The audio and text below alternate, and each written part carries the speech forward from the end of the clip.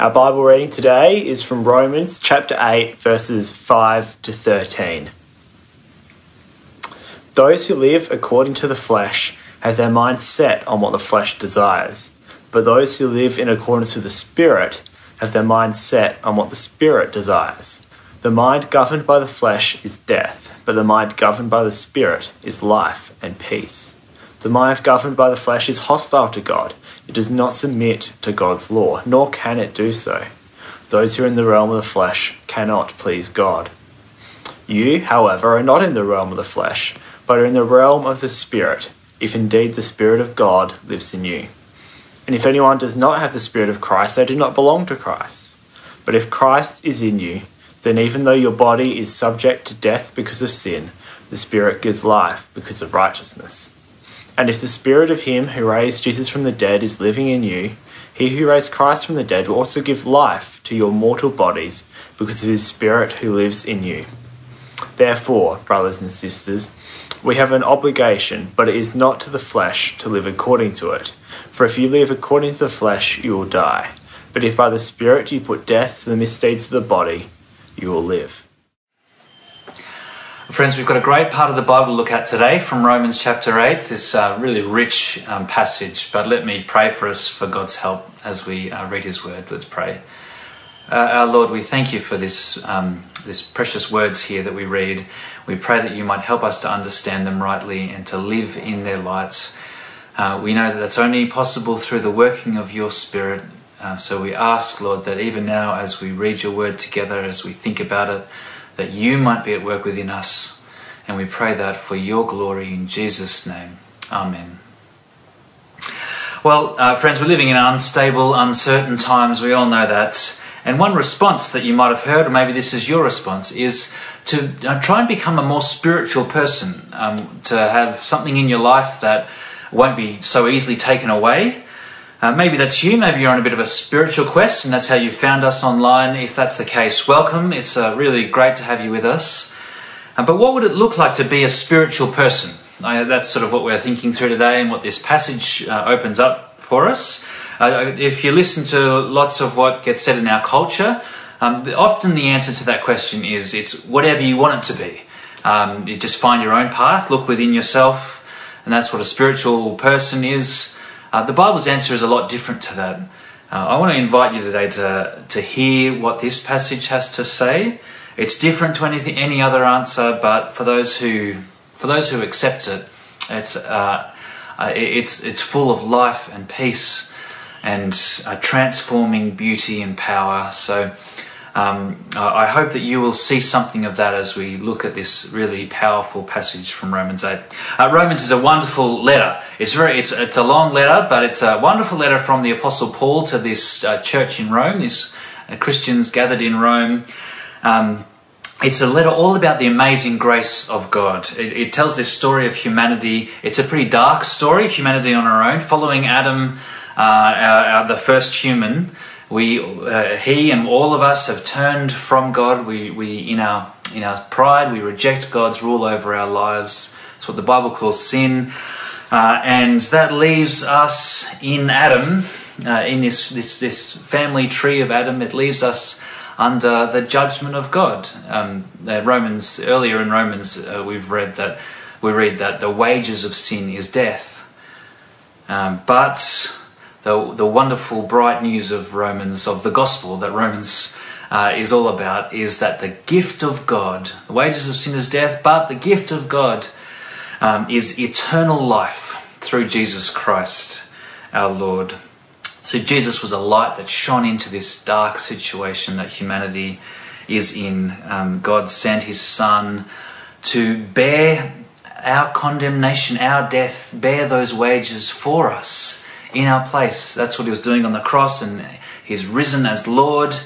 And now everyone who trusts in him is no longer, you get changed from being in Adam to now being in Christ, in Jesus. Instead of being united to Adam and his family tree, now you through faith in Jesus, you enter into this new way of being human, this new humanity in Christ. No more under the sentence of death. We get moved from being bound up in conflict and death into Christ and into life and peace. And so we heard last week the wonderful opening to Romans 8. There is therefore, in the light of all of that, there is therefore now no condemnation for those who are in Christ Jesus, for those who have come out of Adam's family and entered into Jesus's.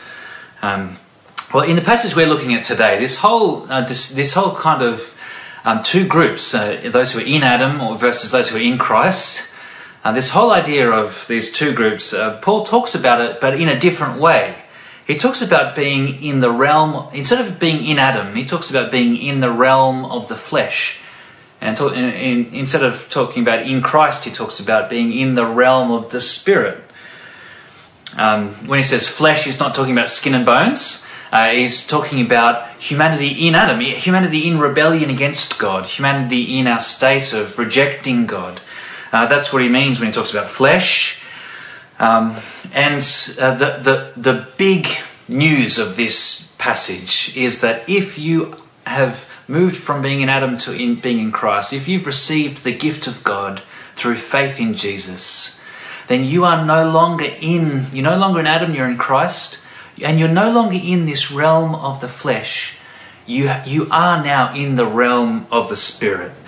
You get that in verse 9, right in the middle of our passage. Verse 9 says, you, however, he's talking to Christians, he's talking to the Christians in Rome, those who are in Christ, who now have no condemnation.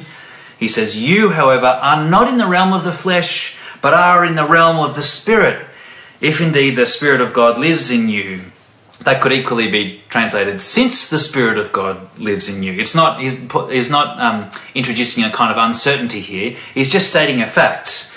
If God's Spirit lives in you, then you are in the realm of the Spirit, not in the realm of the flesh. There's no other way to be a Christian. You see that as verse 9 goes on. If anyone does not have the Spirit of Christ, they do not belong to Christ. So, friends, Romans 8, this passage in Romans 8 says to us that if you are a Christian person, if you have received Jesus as Lord, if you have put your faith in him, then you are a spiritual person. There's no other way to go about it. You have the Spirit of the Holy God living within you.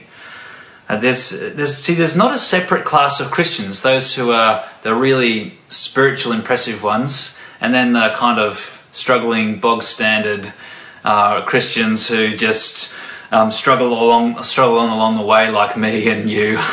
There's no sense of that here. There's no sense of kind of two different classes of Christian. If you're in Christ, you're in the Spirit, and the Spirit is in you. But on the flip side of that, what this passage is also saying is there's no such thing as being a Christian without the Spirit. But there's also no such thing as being spiritual without Jesus, without Christ. You see how that Paul talks about that in that verse, in verse 9. He kind of interchanges the Spirit of God with the Spirit of Christ. If the Spirit of God lives in you, and then he says, if anyone does not have the Spirit of Christ, they do not belong to Christ. The Spirit of God is the Spirit of Christ. This passage, the whole of Romans 8, and including this passage, is full of wonderful assurance for those who are in Jesus. But it would be unkind, it would be unloving, and not true to give a false assurance. So I don't want to do that today, and Paul doesn't do that here. God doesn't do that in his word. Friends, there is, according to the Bible, according to Jesus's teaching in his word, there is one path to true spirituality. And you're not going to find it in the yoga class, as good as that might be for your physical health. You're not going to find it up a lonely mountain, as great as it is to go climb a mountain. You're not going to find it by looking within yourself. No, it's through the only path to being a spiritual person, according to God, is through Jesus, and through Jesus only. It's through hearing the gospel, hearing the good news about him, that he is Lord, and he is a saving Lord. It's about responding to him in faith. Friends, if you haven't done that, then what this passage is saying is you're still in Adam, you're still in the flesh. You're still in the realm of the flesh and not in the spirit. And that contrast between these two realms, these two sort of ways of existing and of living, that's really what drives this whole passage. So what I thought we might do is have a look quickly at the realm of the flesh, this idea of what it looks like to be someone who is in Adam, who's part of the human family who are living in rejection of God, versus the realm of the spirit, this new way of living that God, by his grace, brings us into through Jesus. Firstly, the realm of the flesh. You see that there in verse 5. Let's have a look. Those who live according to the flesh have their minds set on what the flesh desires. This whole idea of a mindset, or having a mindset, it's a really global kind of thing. It's not just about your thinking. It's kind of like about your whole direction of life, including your thoughts, your will, your emotions. Living according to the flesh, having your mind set on what the flesh desires, means having a life that is heading in a direction away from God, in rebellion against God, in proud rejection of him. And you see where that leads in verse 6. This mind governed by the flesh is death. It's a sobering thought, but what Paul is saying here is that the future path of living in this realm of the flesh, it has no future. It has no future. It's talking about a physical death, being physically experiencing our disconnection from the source of life by dying in our bodies, but it's also talking about a spiritual death here and now in our relationship with God.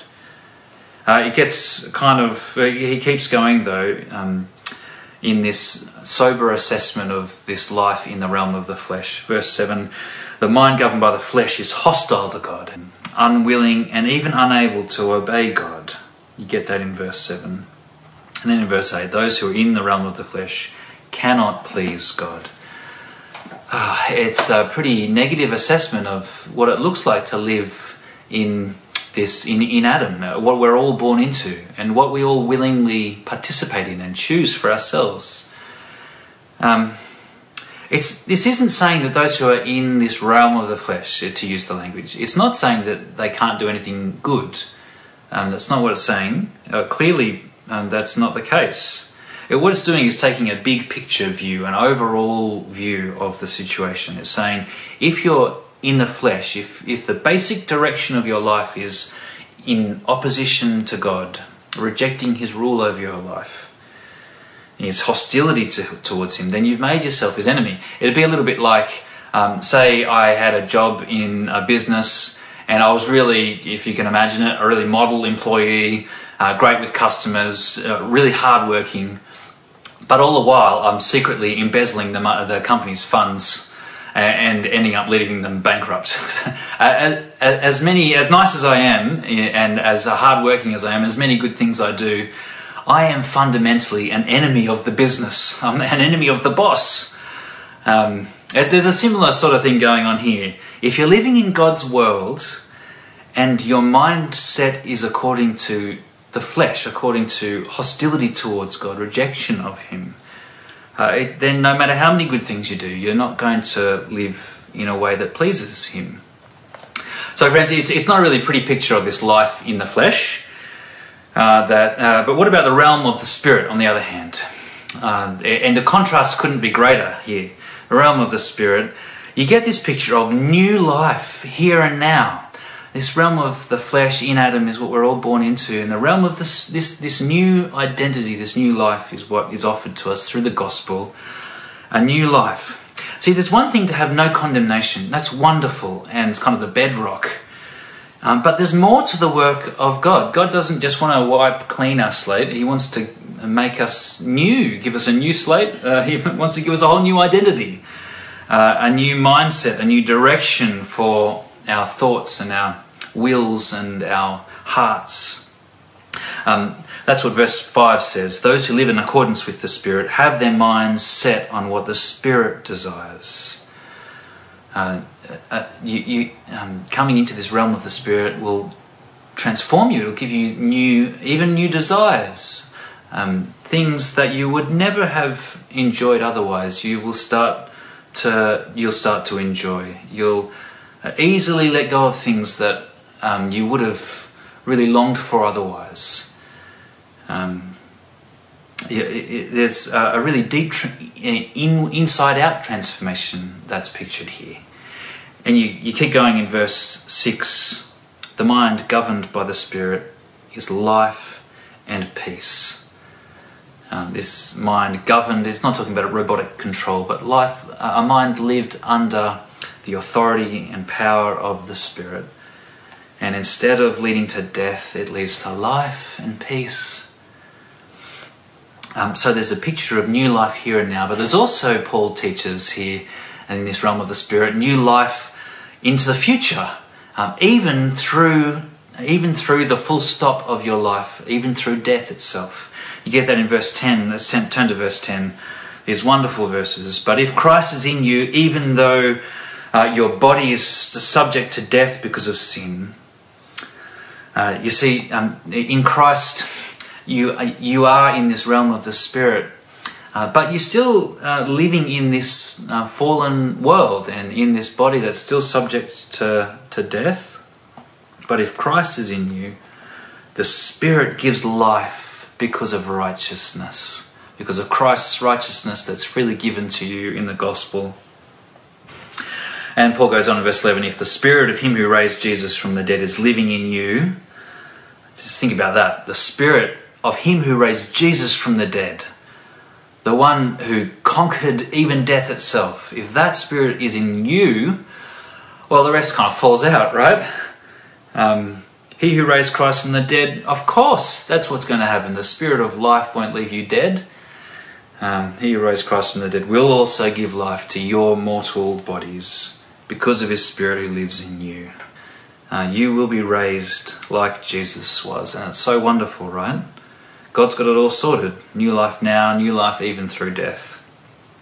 There's another thing here, though, that we need to move on towards. Such richness in this passage, right? There's another really important thing at the end of our passage, though.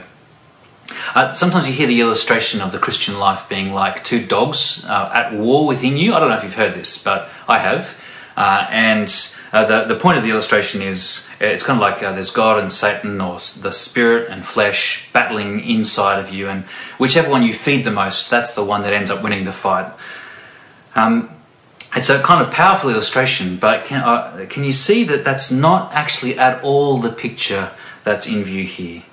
And I think it's actually a road to uncertainty and a kind of constant fear of never doing enough. It's not in line with the gospel. The picture here isn't of some kind of split, uncertain personality that you're not sure which way it's going. Through the gospel, you are in Christ now. You are in the realm of the Spirit, not in the realm of the flesh. And yet, just like with the mortal body, it still feels the effects of the flesh. It still dies. Even though you are in the realm of the Spirit, you still feel the effects, the pull, the temptations of the flesh. You still have ongoing sin in your life, and you will until Jesus returns. You're not controlled by the flesh, you're not bound to it, you're not in its realm, but it's still there trying to influence you. And entering the realm of the Spirit, and what these last verses say to us is entering the realm of the Spirit doesn't mean it doesn't mean you just sit back and do nothing. It's not like a power boat, like a motorboat, which you just sit back and let the motor do all the work. On the other hand, the other extreme, it's not like a rowboat where it's all up to you. You've got to do everything. It's life in the Spirit that's pictured here is more like a sailing boat where the power all comes from the wind. That's where the energy is all coming from. But your job is to work with that. To work with that. Nothing could happen without the power of the wind. And yet you need to work with it. I mean, it's an imperfect sort of illustration, and it's different in this case because the Spirit's not an impersonal force that just randomly blows here and there. The Spirit of God is a person who has desires for your life. So friends, do you want to know the Spirit's desire for you, where the direction that He's sort sort of blowing you into, well, it's not a mystery, it's revealed to us here in his word. And the Spirit of holiness leads us into holiness. Let's have a look. Verse 12. Therefore, brothers and sisters, we have an obligation, a right, proper response. But it's not towards the flesh, to live according to it. We don't have any obligation to the flesh. For if you live according to the flesh, you will die. But if by the Spirit you put to death the misdeeds of the body, you will live. Friends, I think we don't actually often think about our obligation to the Spirit. I wonder whether you do. Perhaps we talk more often about our obligation to God the Father, the one who out of his great love sent Jesus. And we certainly, I feel as myself, and maybe you do too, a real sense of thankful obligation to Jesus for all that he's done for you in the gospel, at the cross. What about the Spirit? What the Apostle Paul here is saying is that we have an obligation to the Spirit. Well, friends, if you're a Christian, it is only through the Spirit's undeserved, gracious work within you. He came to you in your darkness while you were in Adam, bound for conflict and death, and gave you peace and life through the gospel of Jesus. Without him, the word of that gospel would have just stayed dead and lifeless to you. But he has come to you. He's breathed new life into your dry bones and given you a new heart to know God. And friends, the right and proper response that we ought to make to the Spirit who lives within us, our obligation to him is to live according to his desires as he has revealed them in his good word. And what Paul really focuses on here is that means an ongoing, day-to-day, lifelong battle with sin in your life. Did you notice the violent language there? Not just kind of leave it to one side, not just close your eyes to it, not sort of close the door on it. Put it to death. It talks about putting to death these misdeeds of the body. This sin that still entangles us, even though we are still new creations in Christ. But do you notice here, there's an active and serious effort that's pictured there. But you notice also, even here, we're not on our own. That's something we would never be able to do that on our own. It is only actually through the Spirit that we're even able to think about doing that. You notice that see that in verse 13 there. It's by the Spirit that you put to death these misdeeds of the body, put sin to death in your life. So what we're told here is that God himself will empower you to do what he asks of you. It's such a wonderful truth. Well, there's so much to reflect on here, friends. But what I want to sort of draw things together with is just to draw your attention to something that I think is really quite significant here. Do you notice there's not one instruction in this passage? It's one of the striking things about Romans in general, actually. There's no instruction, no sort of command to do anything. All the way, the first 5 chapters, they're long, sort of complex chapters, until you get to chapter 6. And then there's this gap again from chapter 7 all the way through to chapter 12, where there's no instruction at all. There's no sort of... and that can be frustrating for those of us who are just a bit more activist, and we just want, the 7 steps to living a spiritually successful life or something. It can be a bit frustrating, but it is so important. It's not an accident that that's the case. See, what Paul is bringing towards us here, giving to us here, is the fact that your identity is absolutely fundamental. Long before you get to what you have to, what you should do, You need to hear and understand and trust the Word of God about who you are through the gospel. That new identity in this realm of the Spirit, it is going to change you. It'll transform you from the inside out. It'll flow out of you. But that's the direction it needs to go, from the inside out, not sort of trying to change the outside first. It is going to flow out into changed lives, and you do get a glimpse of that, right? Especially in those last verses, this picture of putting sin to death. But the focus here in this passage is what's already done, what's already true. If you're trusting in Jesus, then you are in the realm of the Spirit. You have this new mindset, this new orientation of your life towards God, not away from Him. You are no longer God's enemy. You are now governed by the Spirit. You have a certain hope beyond death, and you have God's own power by His Spirit within you to transform you and to help you to enable you to put sin to death in your life. So friends, it's knowing that. We're thinking about assurance. Well, it's knowing that, remembering that, telling that truth to yourself every day. That's at the heart of living in the gospel. It's how the assurance, this passage is so rich in assurance, in things that are true outside of yourself. This is all true through Christ. But this is how that reality that's outside of you can actually start to become a living, breathing reality inside of you, more and more, a living power in your life. So who are you? Well, you are a spiritual person. And by that we mean you are someone who lives now in the realm of the Spirit in Christ. And all of these things are true of you. But maybe that's not you actually. Maybe you can recognize you're still in the realm of the flesh, in Adam. You haven't put your faith in Jesus. Well, God calls you to do that. He calls you to do that today, and you can do that today through His Spirit at work within you. So the place to start to do that is to pray, and then to get in touch with us and let us help you along the way. So I'm going to pray now. I invite you to join with me. So let's pray.